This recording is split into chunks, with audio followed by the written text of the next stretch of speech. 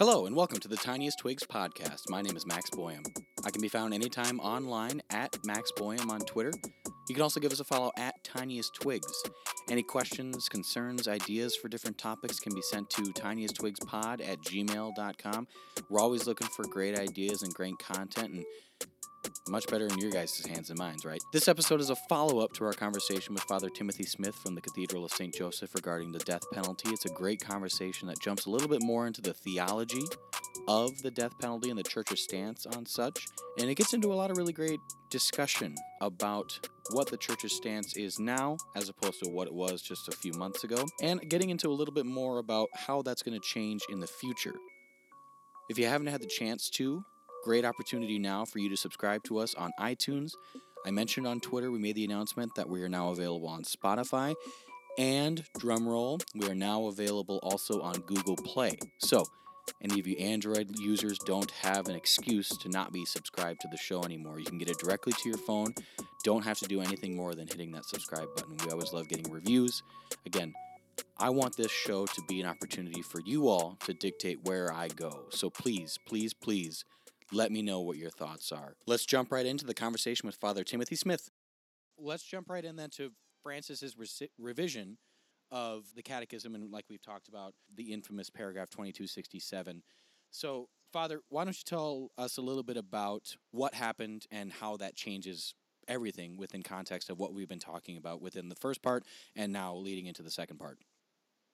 Well, this summer it created quite a stir when there was a new revision of Catechism number 2267 within the Catechism of the Catholic Church, which is the subject of this podcast. And so there's a rescript, which basically, under the order of the Holy Father, Pope Francis, really on the 11th of May, 2018, through the Congregation of the Doctrine of the Faith, we really is approved a new draft of this catechism paragraph, which changes it quite a bit. And so I'm just going to do you want to recite that? Do you have the new one in front of you at all, Max? You know, I have the article from Crux, but I don't have the actual announcement in front of me, but I can get that real quick. I have it right here. So it's I'll just read it, and there's three paragraphs, and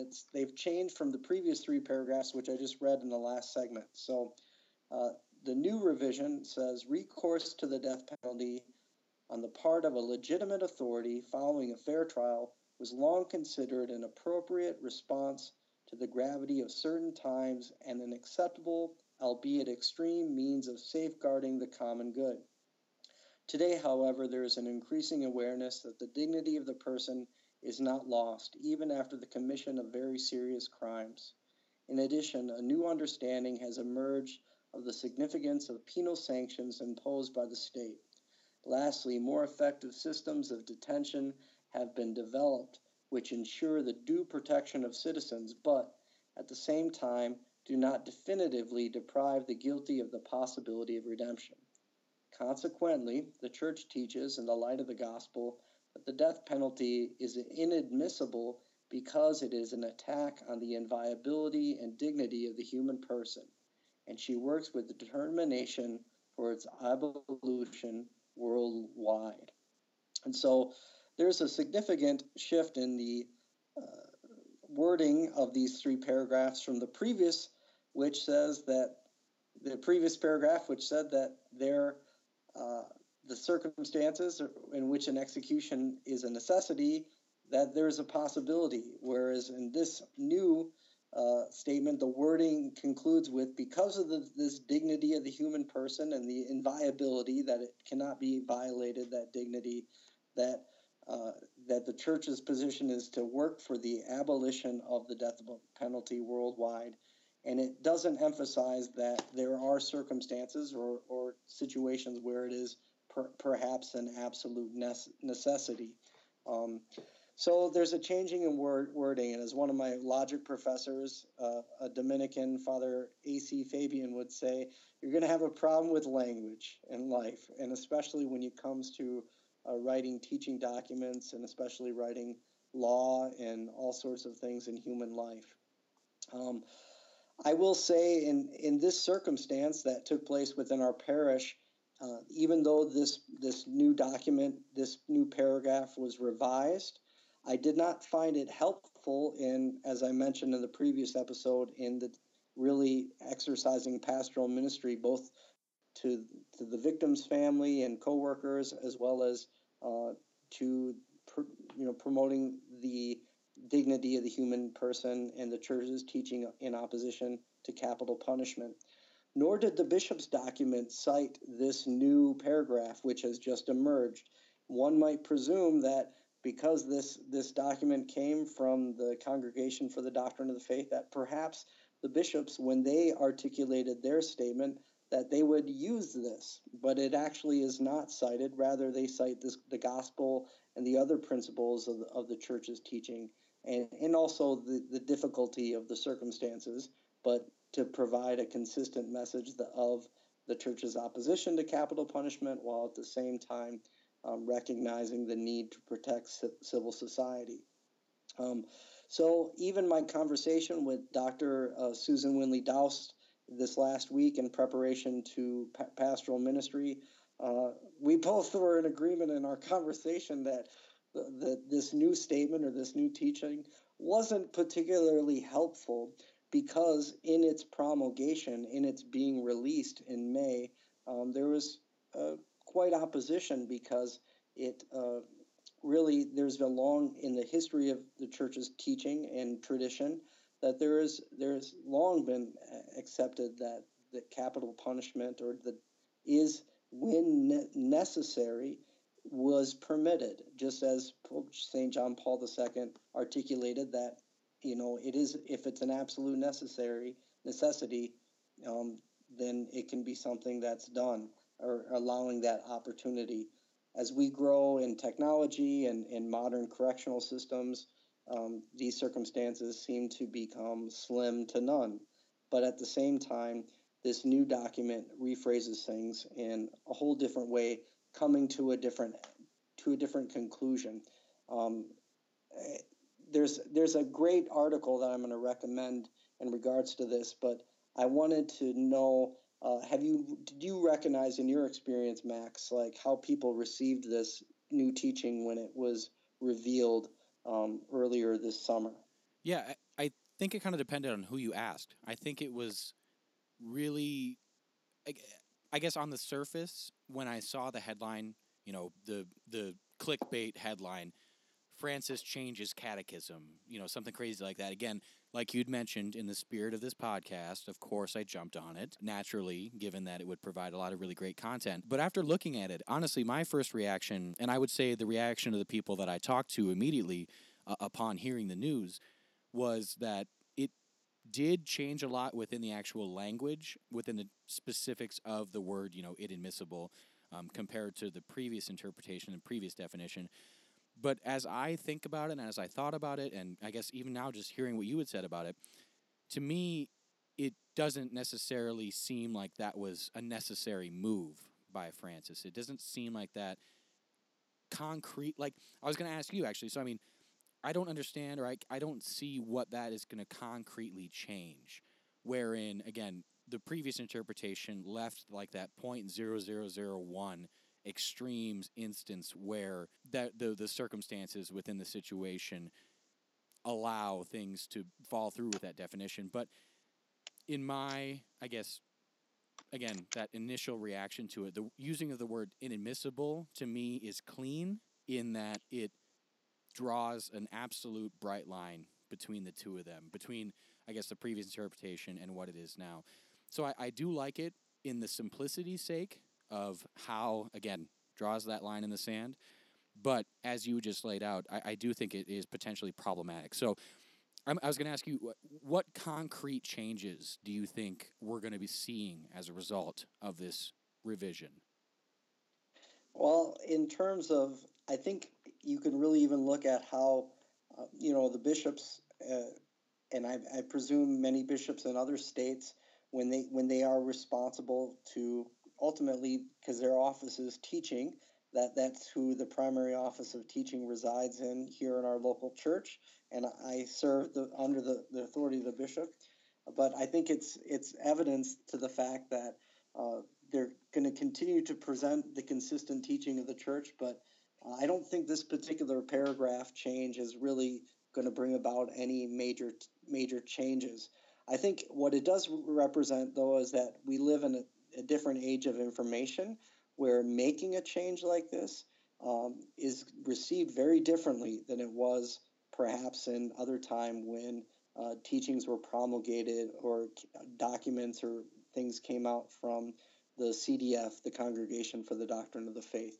And so there's a great article, I think, really identifies some of the challenges and the difficulties of that, which is from First Things. So this can be accessed free online. First Things is a magazine that's on the faith and public life.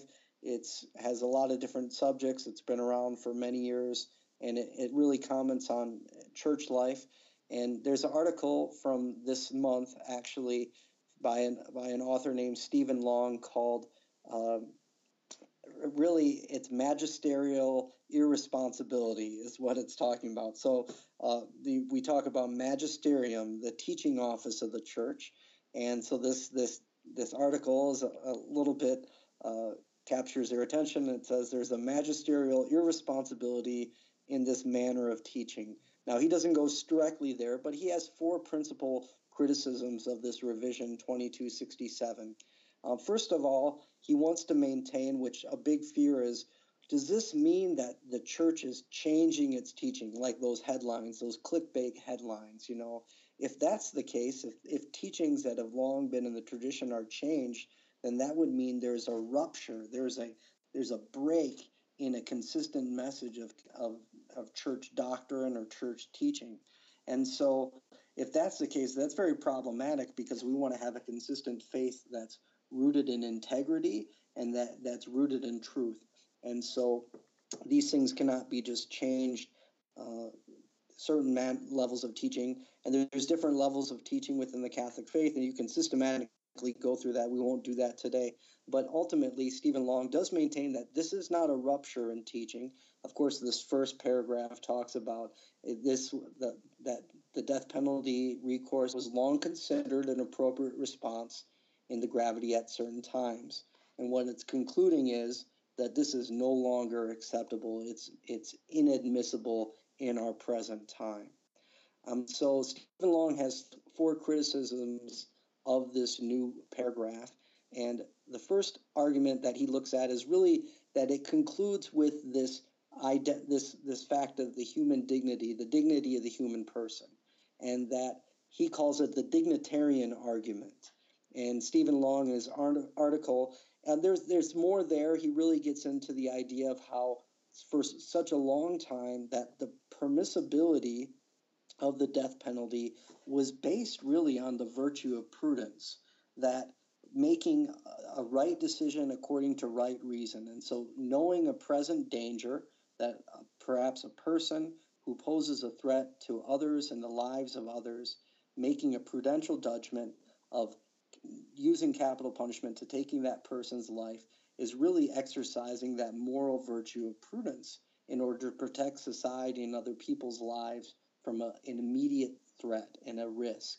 And so that beforehand, it was really exercising prudential judgment to make sure that we would protect society. In this article, he calls it really that this is really emphasizing more the dignity of the human person, and really leaves out that conversation of prudence, which was really in there. It was always implied in the previous consistent message. And one of the things that his criticism is that this almost dignitarian argument really emphasizes human dignity, which we want to do, because as I mentioned before, there's other areas of human dignity in regards to human sexuality. Man and God created the man and woman, euthanasia, abortion, other areas where we emphasize human dignity. At the same time, this raising of human dignity, Long sees it more appealing to secular humanitarianism, which would just really emphasize care for humanity in general, rather than particular reason. And one could say, well, what about the human dignity of the people who are threatened by this particular person? And so it's maybe not as definitive, whereas a virtue of prudence, making a right decision based on the facts in order to prevent and uphold the safety of society, as well as making a right judgment, that is more of a sound argument. The second criticism he has is that the way that this material was presented and publicized is in a misleading way. And this is something we have to deal with in our contemporary time. Everything from different media sources, podcasts, news releases, Twitter, Facebook, all the things that come out, things are really opened up in a negative way. And so even a fellow priest that I know who perhaps posted about how this new paragraph came out, would even some who are involved in leading prayer groups and really peaceful charismatic communities and things were quite surprised when they would see on comment boxes people who they've known for a long time, who are very loving and people who they presume to be really led in the Spirit, to see in their comments that they would very quickly say that they believe that capital punishment is correct. And this really stirred up a lot of dialogue right away about this issue. But Long's criticism is that the way it was presented has more of an ideological bent rather than a teaching way of bringing about and keeping it consistent with the church's message.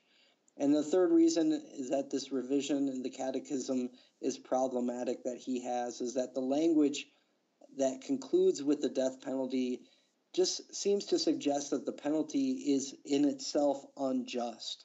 And rather than actually going back to the previous understanding of the teaching, was that virtue of prudence.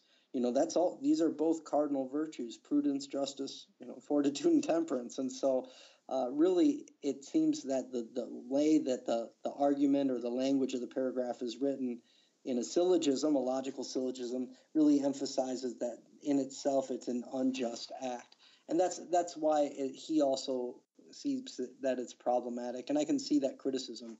And his final reservation regarding this new insert is that it appears that it's open to more than one interpretation, and it's just ambiguous. And of course, this is a criticism to other things that the Holy Father, Pope Francis, has written as well in the last several years, and that this ambiguity actually, rather than creating clarity and bringing about a greater unity, is actually fostered greater disunity and a frustration among theologians and the faithful who, like you and I, Max, just want to live the gospel and want to make right decisions. But the fact, even if we had the greatest teacher and the greatest theologian and someone who was able to articulate the way that all people around the world and 1.5 billion Catholics read and understand and could understand, living the moral life is never going to be so easy as just applying a paragraph to our current circumstances. But ultimately, living the life of virtue, letting truth, faith, hope, and charity, the virtues, prudence, justice, fortitude, temperance, those guide our actions, and living a life of virtue takes place throughout our lives. And in each circumstance, living the moral life, as well as all the truth and making good, right decisions in respect of the human person, as well as God's law and the commandments, is a lot. It's not as always clear as just reading a paragraph and being able to apply it to human life.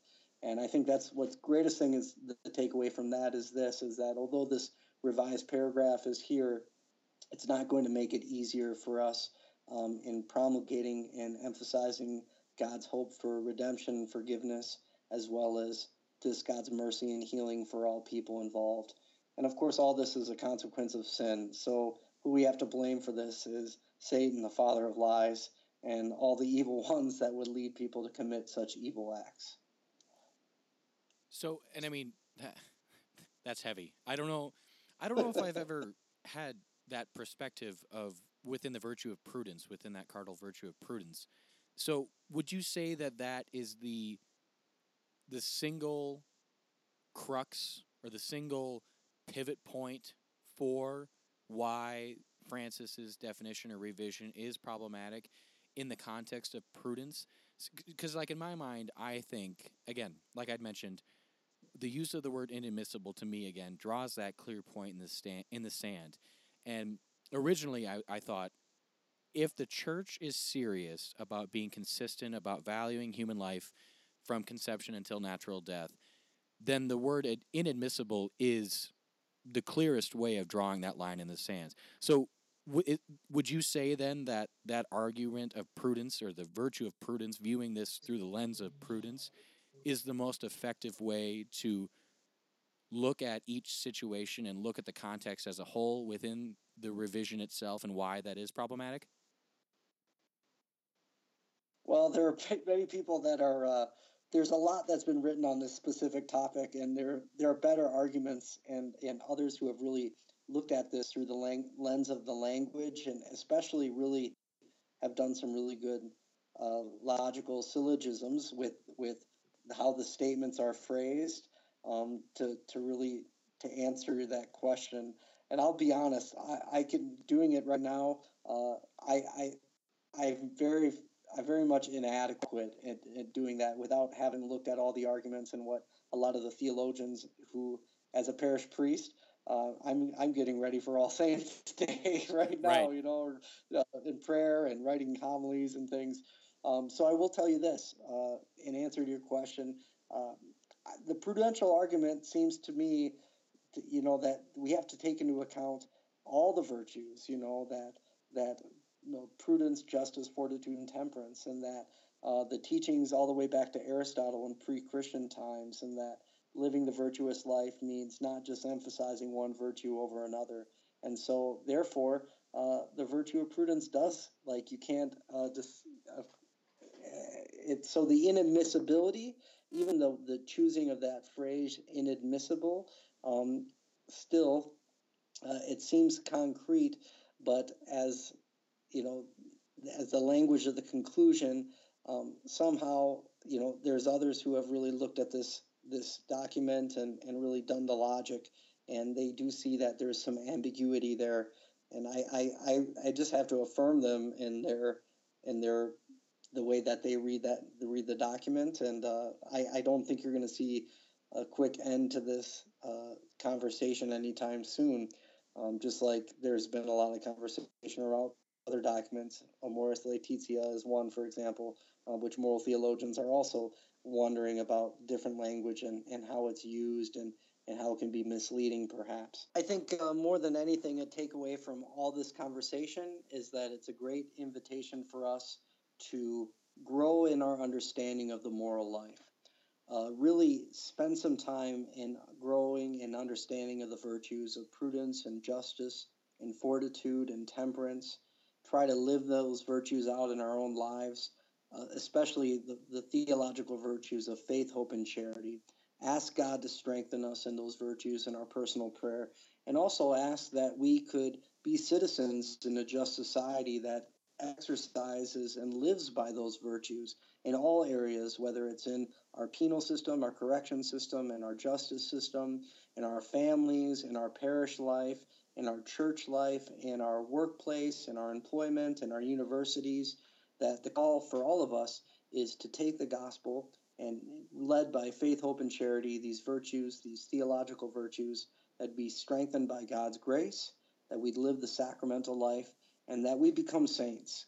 And that ultimately, that if we're members of the church, we're striving for holiness, we're seeking sanctity, we're seeking to make correct actions, that the greatest ideal is that those who are in our justice system, that they have the opportunity to become saints.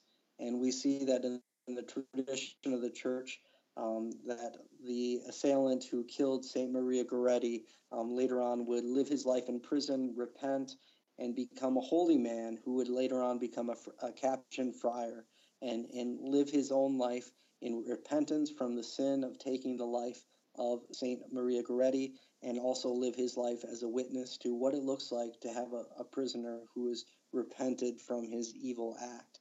And that's a great hope we have for all people, and that forgiveness of her family, which was extended to him, that the grace of forgiveness would take place in every area of human life, and that the gospel and the values that Jesus and the teachings of Jesus and the Beatitudes would animate the hearts and minds of all believers. And so that is our hope.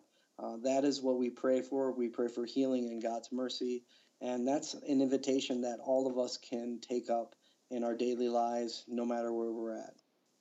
That's beautiful. And I think that's a great place to wrap things up, Father. You've given us so much time just unloading an absolute treasure trove of beautiful things to reflect on.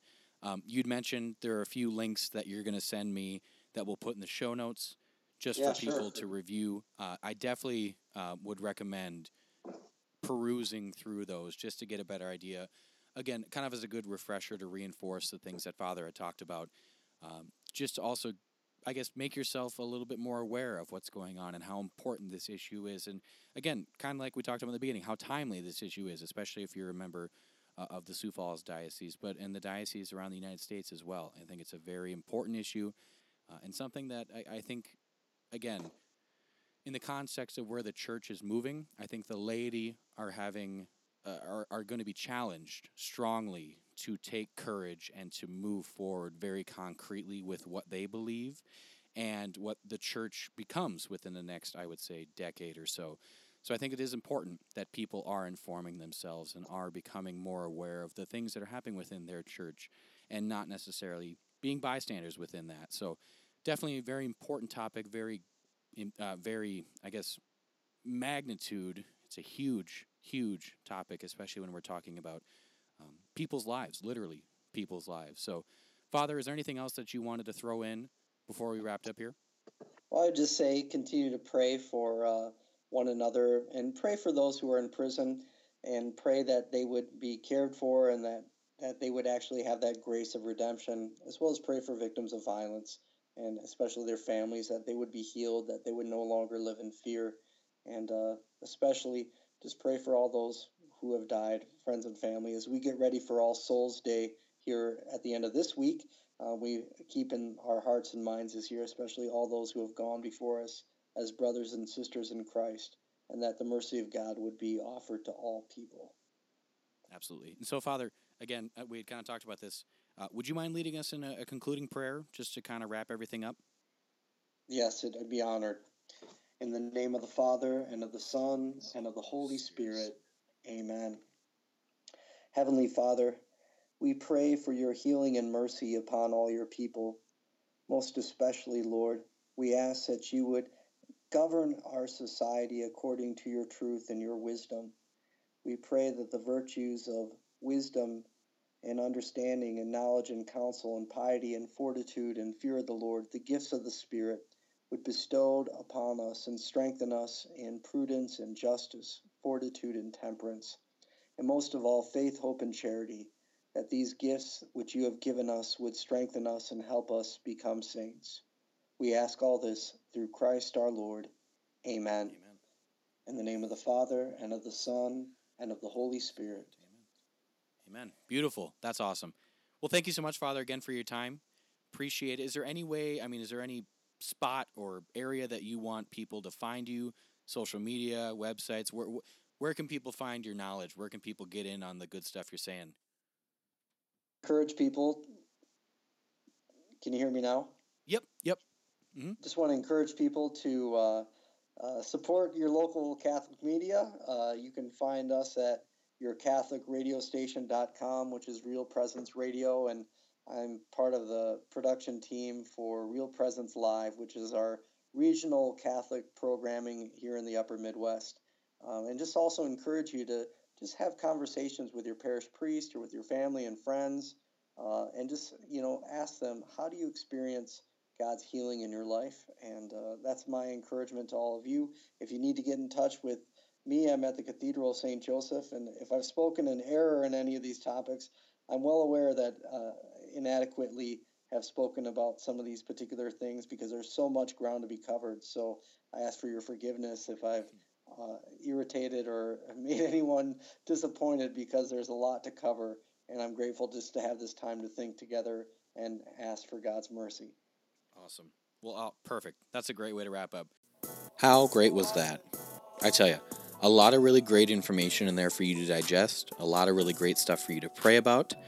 Also, really great information and just for common knowledge. And again, to see where the church is going, it's going to be very exciting to see. So, as we mentioned, there is that article from First Things from Stephen Long that will be included in the show notes. So, not a bad idea to kind of read through that as Father is talking if you want to listen back to it. Also, some really great information in there that we didn't really get to within the actual conversation. So, again, great way to diversify what you've thought about the death penalty and even just from the basics, an idea of what this all changes and what this revision sets forth for the future of the church.